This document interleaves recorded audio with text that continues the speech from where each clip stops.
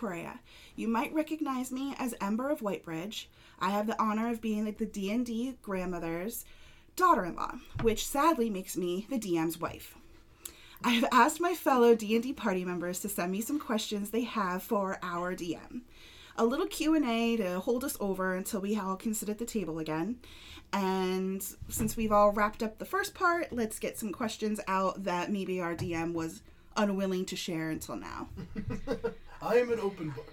Sure you are. So, I have a couple questions. First, I'm going to start very generalized, like what type of DM you are. Okay. And then a little bit more. Should we tell the audience that I don't know what the questions are?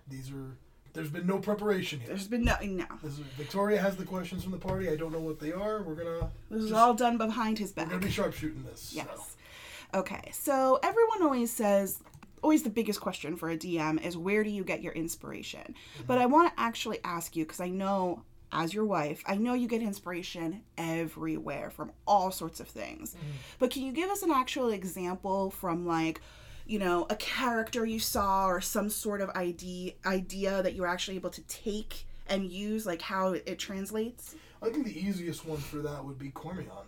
Lord Cormion was obviously based on Dracula, but he was more than just Dracula. He was specifically based on the 1979 film version of Dracula, the one starring Frank Langella. That character, the way that Langella played Dracula as a nobleman, like he didn't play Dracula as this beast of the night, this creepy guy who stalked the shadows, and that's not how he played him. He played him as a nobleman, a very elegant, aristocratic type of guy who just happened to be a vampire.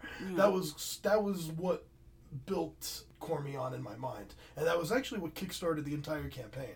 Cormion was the first of several big bad story arcs you were going to face, and I just kind of built forward from that point. But that's probably the easiest counterpart that I can think of, just as an example. There's others I've pulled from other parts of fiction, movies, television shows, but that's the best example I can think of. Cormion. Okay. I want you to actually give me a little bit more insight. I know that there's so many people out there who want to be a DM, and I feel anybody can watch a movie, read a book, listen to music that can inspire them. But I want you to give me some sort of insight, because you can write notes and get inspiration anywhere, but how are you able to actually take that and form it into a campaign? Sit down and have people interact with it. Like, what tools do you use? Tools? Well, I know I see you take your phone out and you'll be like, let me make a note of that real fast. You know what I mean? Oh, that's be ready to make notes on the fly constantly. Have some sort of notepad, whether it's an actual pen and paper notepad, whether it's the notepad program, whether it's, Word document, have something running at all times where you can just scribble down, spoke to this person, player did this, that's... You have to understand that it's a living world, and that the players are going to do things that are going to change your plan, and you need to be ready for that. As far as making it your own, the biggest piece of that is just knowing your world, knowing your lore, knowing the history of your world. That way you can adapt anything they throw at you to that world. You don't want to get locked in too much to, the path. This leads to this, leads to this. You want to be able to form it and just constantly understand the world is going to be living and reacting to what your players are doing. Yeah, absolutely. My next question is, how much of your material that you've written, that you are taking all this time and energy into writing, how much of it was actually left on the cutting room floor that never actually got there? Mainly because we foiled your plans. We did something to you. How much? There's no way for me to know that, because sometimes there's a lot of... I could sit down with 1 page worth of preparation and get 4 hours out of it. Mm-hmm. There's also been times I've sat down with 30 pages of preparation and had to throw out 20 of them. You know, there's no way for me to know how much of it was left on the cutting room floor. I can give you one example. There was supposed to be... When you came back from fighting Okeanos, and you found out the Bone Chewers had taken over the city and they blew up the White Bridge, and that whole arc was supposed to be much longer. Kragan was supposed to get away. during the fight when Umbra kills him, he was supposed to get away. He had a scroll of teleportation on him that he was going to use to peace out. And then I was planning to get a whole other month at least of you all chasing him through the city and trying to track him down. I figured in that battle you were going to repel the Bone Chewers. You were probably going to take a big chunk out of them and hurt them badly. And then it was just going to be hunting him down and taking Kragan out. And then Umbra kills him in that battle. He's never able to get away. So that's at least 1 month worth of stuff that had to be fast-tracked. And that's why the campaign ended when it did, and that's why a certain big reveal about Rowena happened sooner than I had planned. Because I said, well, they just killed Kragan. Now what do I do? Yeah, trying to fast-track. There wasn't much left at that point. Yeah. So. Now, bring that question in. You said that you said that Umbra kills him too quickly, essentially, for your plan. I didn't expect that. Yeah. So here's a question that your sister sent in, Denise, also known as Sashim Thunderfoot. Of course. She asked, what annoys you more? When a character rolls these amazing numbers and kills somebody quickly, or is just hacking away at them because they can't hit? Like, what actually gets under your skin more? Like, is it like, oh man, now I can't have my fun with my character? Or is it more of like, oh, this is tedious? Neither one of those annoys me. If I had to pick between just those two, I guess I would say rolling the natural 20 to take out what I had planned would be more annoying, even though the players have a lot of fun with that, and if your players are having fun, you're DMing right. Yeah. So who am I to get annoyed at that? I never get annoyed at players rolling natural ones. I feel bad. I feel terrible. During the Okeanos fight when Sashim specifically Sashim couldn't hit the broadside of a barn with a mallet, and I really felt bad for her because I could just see that dejected posture. She's sitting there with her shoulders slumped. And I've been there, done that when the dice are just not cooperating. Yeah. I think what annoys me the most is when you would over-focus on something that's totally irrelevant. It's like, guys, it's literally just a door. Just open the door and go in the tavern. I think that's a universal. Like, I want to roll an investigation and I want to talk to the door. I cast door speak. Yeah. It's like, it's a door. Things like that. You're overthinking it, Yeah, if anything annoys me, it's that. Yeah. Okay. So now, one of my questions is, because I'm a DM, and I feel like I always have an issue with this when I am making my campaign and my adventures, is the monsters we're about to fight. So my question is, do you find a monster that you like and then you build around it? Or do you say you building your story and then you're like, oh, I got to throw a monster in there? Like, how do you find the monsters and how do you incorporate them into the game? It's a combination of both. It sort of depends on what the party's doing and where they're doing it. If I need to throw a random encounter at you because I know you're going to be in the wilderness for a while and I need to break up the action, I'll say to myself, okay, where are we right now? We're in the mountains. Then I'll go to the monster manual. What lives in the mountains? So what could potentially be there? And that's the story and the world driving what the monster is. However, in the case of the Okeanos fight, I know you're chasing an ancient white dragon. I know he's going to have a lair. I know what the lair is going to be. And I know what should be around there. So and that's the case of you're going after the monster and I'm building everything around this monster. So frost giants are going to be there. Younger dragons are going to be there. You're probably going to pass a Remoraz or 3 on the way there. And it's a combination of the two. You need to be ready for one to drive the other and to shuffle things around as needed. Yeah. Okay. That sounds really good. So now this is a question from Kristen. Oh, fuck. She always has these very unique questions. She's got a whole bunch here. Oh, awesome. So this. Why am I not surprised? Of course. So the first one that we have from her Kristen, is, also known as Lady Sariel Tremaine. of course, LLC. Oh my god. How did you develop that last dungeon? She admires she's always said that she loves that dungeon, but this one she actually says so many unique traps. She specifies that. So there were more than just walk into a room, fight. It was just like this random mist. What is it? And again, we overanalyzed it, but when we finally stepped through it, it was something we completely didn't expect. So where did you get all of those little tiny inspirations? A good chunk of that dungeon was inspired from the Tomb of Horrors, which is in the Wizards of the Coast book. It's part 7 of the Tales from the Yawning Portal book. Okay. So that's where I got the idea for the mosaic tiles and the colorful, like, I think I described it as like small square bathroom tiles type thing. That's where I got that idea. And there's a lot of traps in there that involve mist and things like that. But when I read it, I didn't like what the traps completely did. Tomb of Horrors is specifically designed to be complicated with traps and a lot of investigation to figure things out. Put the blue one over here, put the orange one over here. I knew if I threw that at you guys, you'd be bored to tears. I know my party. I know what you guys would find fun and what you guys would just find tedious. Yeah, only 1 or 2 of us would be like, this is fun. The rest of us would be like, I'm going to go get a snack. You and Laura. Yeah. And then the rest of the table would fall asleep. Yeah. So I'm like, okay, what would they find fun? What would get a reaction out of my family? What could I change here? And then the more I went for it, the more I began to change the dungeon. Tomb of Horrors also has multiple entrances. It also has multiple paths, which I've also learned I shouldn't do too much of that with the family. In dungeons, I try to keep it as linear as possible. Yeah, one door, maybe a side chamber, and that's about it. Because, I know, and this is not an insult to the party, just this is the type of party it is. You guys would lose your way and backtrack, wait, now did we go this way? And I don't want you guys to have to focus on that. I want you guys to focus on the story and having fun.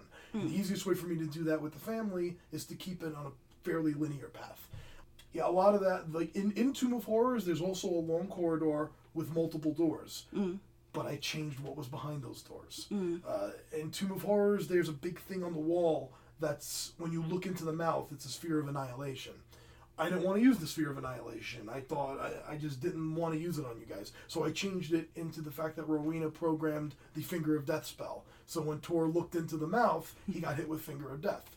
Little things like that I just said, okay, what could I take and just make this more fun for you guys. Yeah. If I was running that for a different group, I might have done a completely different dungeon. So I don't know who this is from. I might have changed this a little because I think a couple people asked it. Okay. But when you start a campaign, do you know how it's going to end, or do you have to improvise as the challenge dictates? Yes. Both. I knew from the moment I introduced her into the campaign that Rowena was the big bad. I didn't know how we were going to get there completely. I knew what she was up to. I knew what her plan was. But I didn't know... Like, for example, things could have happened that the Bone Chewers never show up. Things could have gone differently. There's little hints throughout the campaign. Podcast listeners, if you want to go back and re-listen, there's little hints in there that there's backdoor dealings going on. And if somebody had picked up on the scent of something other than something else, maybe the Bone Chewers never get a foothold and Rowena's got to change everything. So... Aw, man, Wendell could still have his hand. Wendell might still have had his hand. I didn't know any of that. The biggest thing that changed is the Battle of Whitebridge is the Durgars never breached. We held them off. Yeah, because Umbra decided to start shooting the cannons, and that was the end of that. I destroyed some stuff. You did. You destroyed the trebuchets, and Umbra on the Wyvern blowing up the cannons. She just does so much damage with one single shot. It's insane. I don't even want to talk about it right now. Yeah. I'm still a little... You're still hurt. And that's where the question comes, is it more annoying for when they roll a crit? Like, that's what it is. Because we see your face is so dejected, and you're just like, I'm going to go home now, guys. But here's the thing. I know that was one of Laura's best memories in the game, is her flying on the Wyvern and blowing up the cannons. So who the hell am I to get annoyed at that? My player's going to remember that probably for the rest of her life. So who am I to be annoyed at the fact that she did that? But to circle back to the question, that was a big thing. Like, you never figured out completely what Rowena's connection to General Kalzim was. Yeah.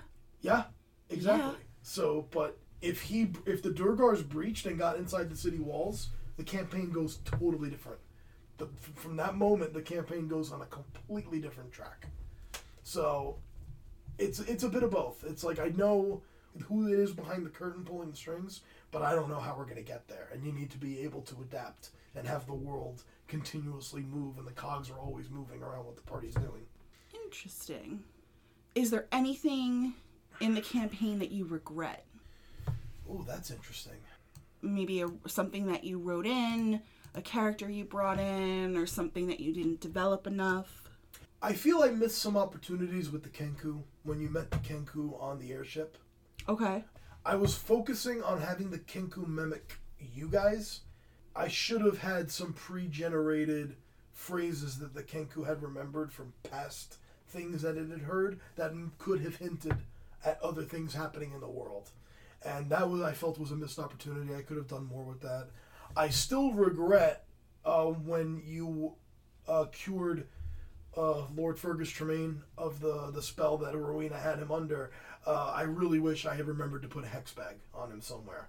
Yeah, to pull back in the reference. The reference to which I don't know if there's any questions about Rowena specifically, but she was inspired by Rowena from Supernatural, who's the witch on... Oh, I can't stand.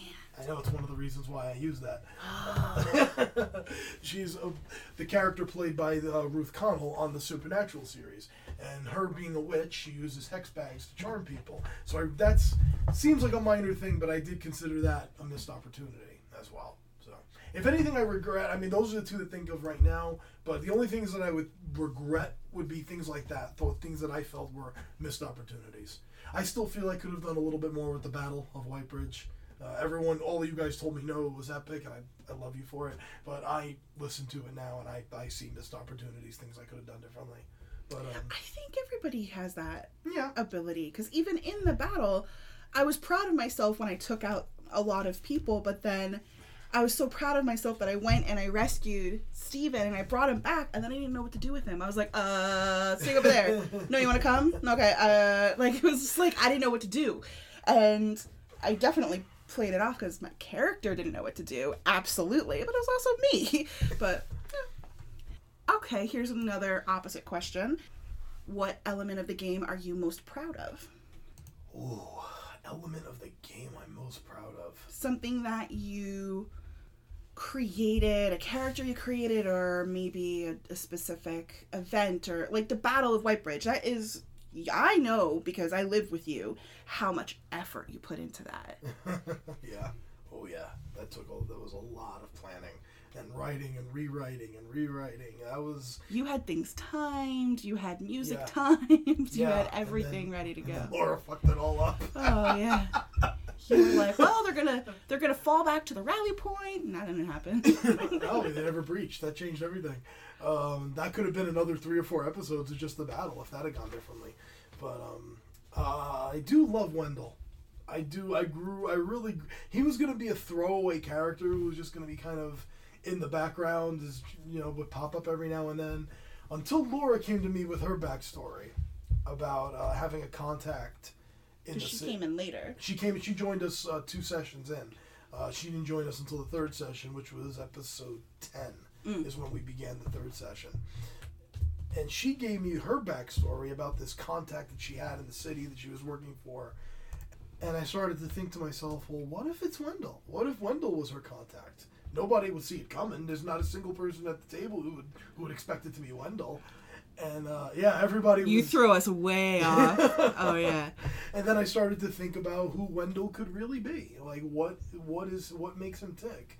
And could he still keep that, oh, hello, good to see you. Could he still keep that front about him? And I really grew to enjoy playing Wendell. He was probably my favorite NPC. Really? Yeah. Even above like Cormion and Rowena and all the big ones I loved. I loved being Cormion, Rowena, the Doctor. I enjoyed playing all of them, but Wendell was special for me, at least. I really grew to like Wendell. Yeah, that's very good. Wendell kind of had a crush on Umbra in the beginning. Yeah, and then that, whatever. Yeah. She's like, oh, let's be friends. And that's fine. And I got that feeling that that's how Umbra wanted it to be, and I never forced the issue with that. So that is what it is. You know, when I hinted that the Doctor might have a little thing with Sariel, Kristen reacted totally differently. She jumped in with both feet, so we explored that storyline. Mm-hmm. Just follow your player's lead. Listen to what they want. Yeah. Do you have a favorite episode of all time? One whole episode, a favorite from the entire last campaign. How many episodes are there? After the rebrand, when we came back with starring D&D Grandma, and we came back with the wedding after the 3-year time jump, that was 30. And I think there was 48 prior to that. Wow. So 78 episodes total of this campaign. I don't know if I could pick just one. My favorite, gun to my head, is probably going to be the epilogue. Really? Yeah, gun to my head is probably the epilogue. Can you explain why? Oh, you guys got so into character that it just, watching you all just embrace your characters and just knowing that this campaign took you to that emotional place was very special to me. So many tears. Oh yeah, lots of tears. And I have a bruise on my arm still from getting hit from Mom. Mom still got it, man. I had to move my chair across the table because she was so angry with me for my choices with my character. She bruised me. She still got it, man. She still got the hand speed. Oh, yeah. She's never lost it. I forget the number of the episode, but it's prior to the time jump. The Horde Arrives is the name of the episode. It's right before the Battle of Whitebridge starts. All of our planning. It's when you're arriving at the wall and you're setting up, you're planning, you're going on the battlements. New Laura's going out with the Vanguard. Kristen. Sariel's setting up the hut. She's looking for her father. She's looking for Samwell. Sashim and Tor setting up their positions. Umbra jumping on the Wyvern. I light all my candles. You light all everything. That whole, I love that episode as well. It's tough for me to pick between the two, but those would be my two favorites. Okay, all right. Can you recall one moment for each player in your campaign that you were proud or impressed with them? That's a lot of characters. There's a lot of us, but can you recall a moment where you were like, "Good job, Mom," or like, "That was creative," or "That was inspiring"? It doesn't have to be, it can be a character, but I think that I feel like you yourself are more proud of the person sitting in the chair. Yeah. Just because I know you. Honestly, as much as I joke about it, Umbra shooting the cannons. Yeah. I was like, God damn it, Laura, that is so fucking smart. Yeah. I would never have thought to do that. That's a big one for me. Not a story moment, but when I started realizing we played an entire session and Anthony didn't need my help at all. Oh, yeah? Because I have to help Anthony, I've had to help him a lot, remembering his modifiers, add this, advantage for that. And then we played one entire session where I realized I didn't have to help him at all. He didn't ask me a single question. He rolled his dice. He knew what the damage was. He knew what the modifiers were. That was another, good job, dude. Awesome. When you see it click for the player, that's a big moment. D&D is not easy. No, it is just not easy. It's not at all. It is such an acquired skill. You really have to practice. On your skills list, it should be D&D. There should be an option. It's tough. When Kristen starts realizing rules for other players. Yeah. Goes, oh no, aren't you already concentrating on something? And I'm like, I'm so proud of you. Or when you say something and she's like, oh no, that's concentration. Or no, that's 30 feet. And you're like, ah! Because she came to it so much later and she doesn't always have the confidence. Right? She's getting better, though. She's gotten a ton better in this campaign. Very, very impressed. Oh, yeah. Very impressed. My best moment for Mom has not been revealed yet. It'll be revealed in the next campaign. Oh. And it's with the character she has built. What? I don't like this. She gave me a backstory that impressed the hell out of me, and I am very, very impressed. Very proud of her for what she's playing. Sashim, I would say how Denise dove in headfirst on the BFF thing with Sariel. I didn't expect that kind of role playing out of Denise. I didn't think she would take Sashim there, and she did in a great way. Yeah. And I loved it. Even when she pulled it into the epilogue too, I think that was beautiful. Yeah. It shows the progression of their relationship, and it was great. And your idea for Ember's epilogue too, I loved. It was one of my favorites. Yeah. I figured she didn't ask for it. She didn't study it. It was not like she wanted it. Mm-hmm. She wanted to be home with her husband. That was her. Yeah. That was her whole thing. And then being the flower girl at the end, that was a nice touch. Okay, so now those were all of the characters we played. Who is your favorite big bad? My favorite big bad? Of the whole campaign? Oh, how do I not pick Rowena? Really? Oh my god, how do I not That's a gimme. Rowena? She's so much fun to play, though. Yeah. And she was the... Cormion was kind of friends with you, too, but, like, Rowena was, like, a trusted ally. Like, she was in council meetings. She was in planning meetings. You went to her for help with Okeanos, and I'm sitting there laughing the entire time you're talking to her. I think what's great is that when the Bone Chewers are attacking, I was like, we have to go to Rowena's. It's the only place that's safe. And I'm like, oh, what an idiot. I'm like, I just jumped into her bed. Keep me safe. Ay. Final answer? Yeah, how do I not pick Rowena? All right. Boring. Okay, we're getting to the end now. Oh boy. We're getting to some good questions. But I'm having fun. We have a couple more, but I want you to think about these because they're good questions. All right. If you can choose one character from this campaign, this comes from Kristen, by the way. Okay. Preface. Choose one character from this campaign, either an NPC or a player, to have a drink with. Just sit down and have a drink with. Who is it and why? The doctor, because he'd know where to get the really good liquor. Really? He seems like a good time. Yeah. If I was in the mood to go out on the town, the doctor. But honestly, me knowing how low-key I like to spend my evenings and how I just like to tell stories, Adric Orcsbane. Really? Yep. If I could sit down and have a drink with one of them, Adric or Trevok, the dwarf who never spoke. That'd be even better. Oh, God. He spoke in the end.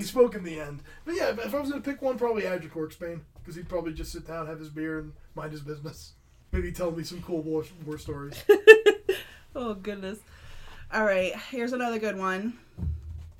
Why will you forever remember Whitebridge? What will you hold in your heart? What is the thing that you will remember always going forward? The way it affected my players. And the way my players embraced it and really just lived the world. And that's why I love the epilogue, because that really illustrates it in a way that I can't with words. If you've listened to us, if you played the game, and you get to the end and see what that's our pit bull, ladies and gentlemen, that you hear right now. That's his tail. His tail whacking against the... He's mad that we're not sitting on the couch. That's what I will take away, is the way my players responded to Whitebridge. Okay, very last question now. Really? Yeah? Oh, I'm having a good time over here. I'm sorry.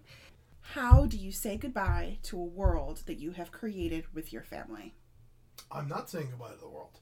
The next campaign takes place in the same world. We're just moving to a different part of the world.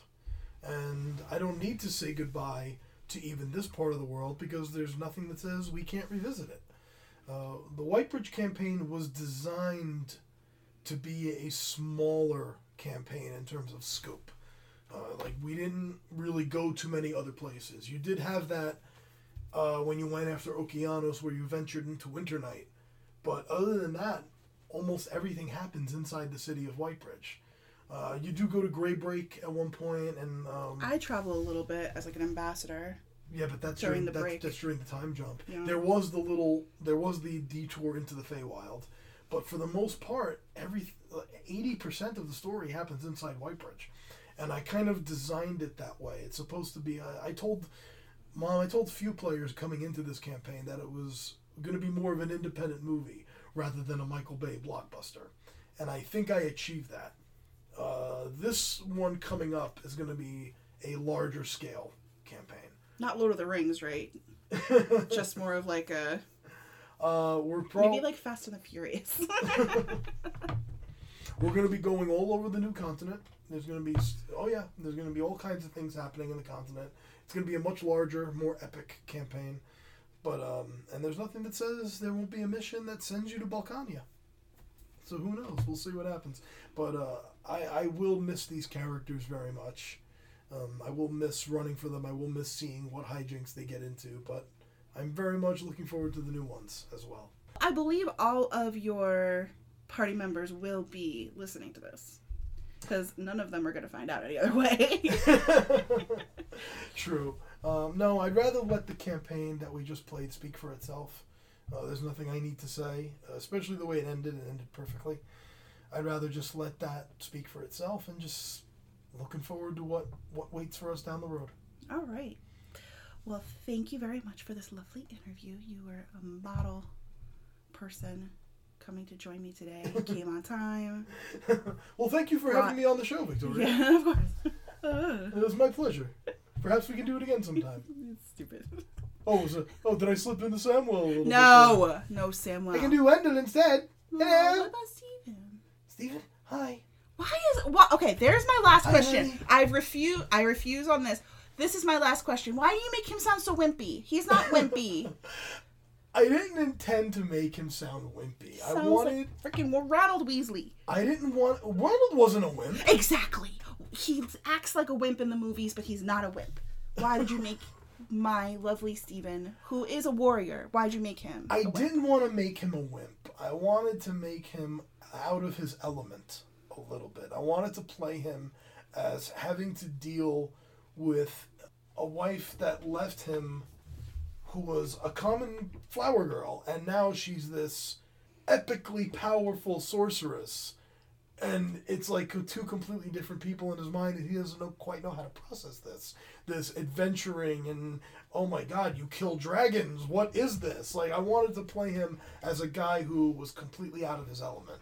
And it did come off as wimpy, even though I was not trying to make him a wimp. That's why I made him, like, jump every time you casted Sending Man. Like, what is that? Because he doesn't, what is this? Like, I don't know what this shit is. I was trying to play him as someone who was out of his element. That was the goal with Steven. So maybe that's your biggest regret. Regret? No. I'm very happy with the way I played Steven. My poor husband, you made him a wimp. My husband made my fake husband a wimp. All right. That'll be my last question. Okay. All right. This was great, babe. Listen to the new campaign. Yes. If you made it all the way to this point, thank you so much for listening. And we will hopefully be back to entertain you very soon. Okay. Thanks. Bye. That's my sign off.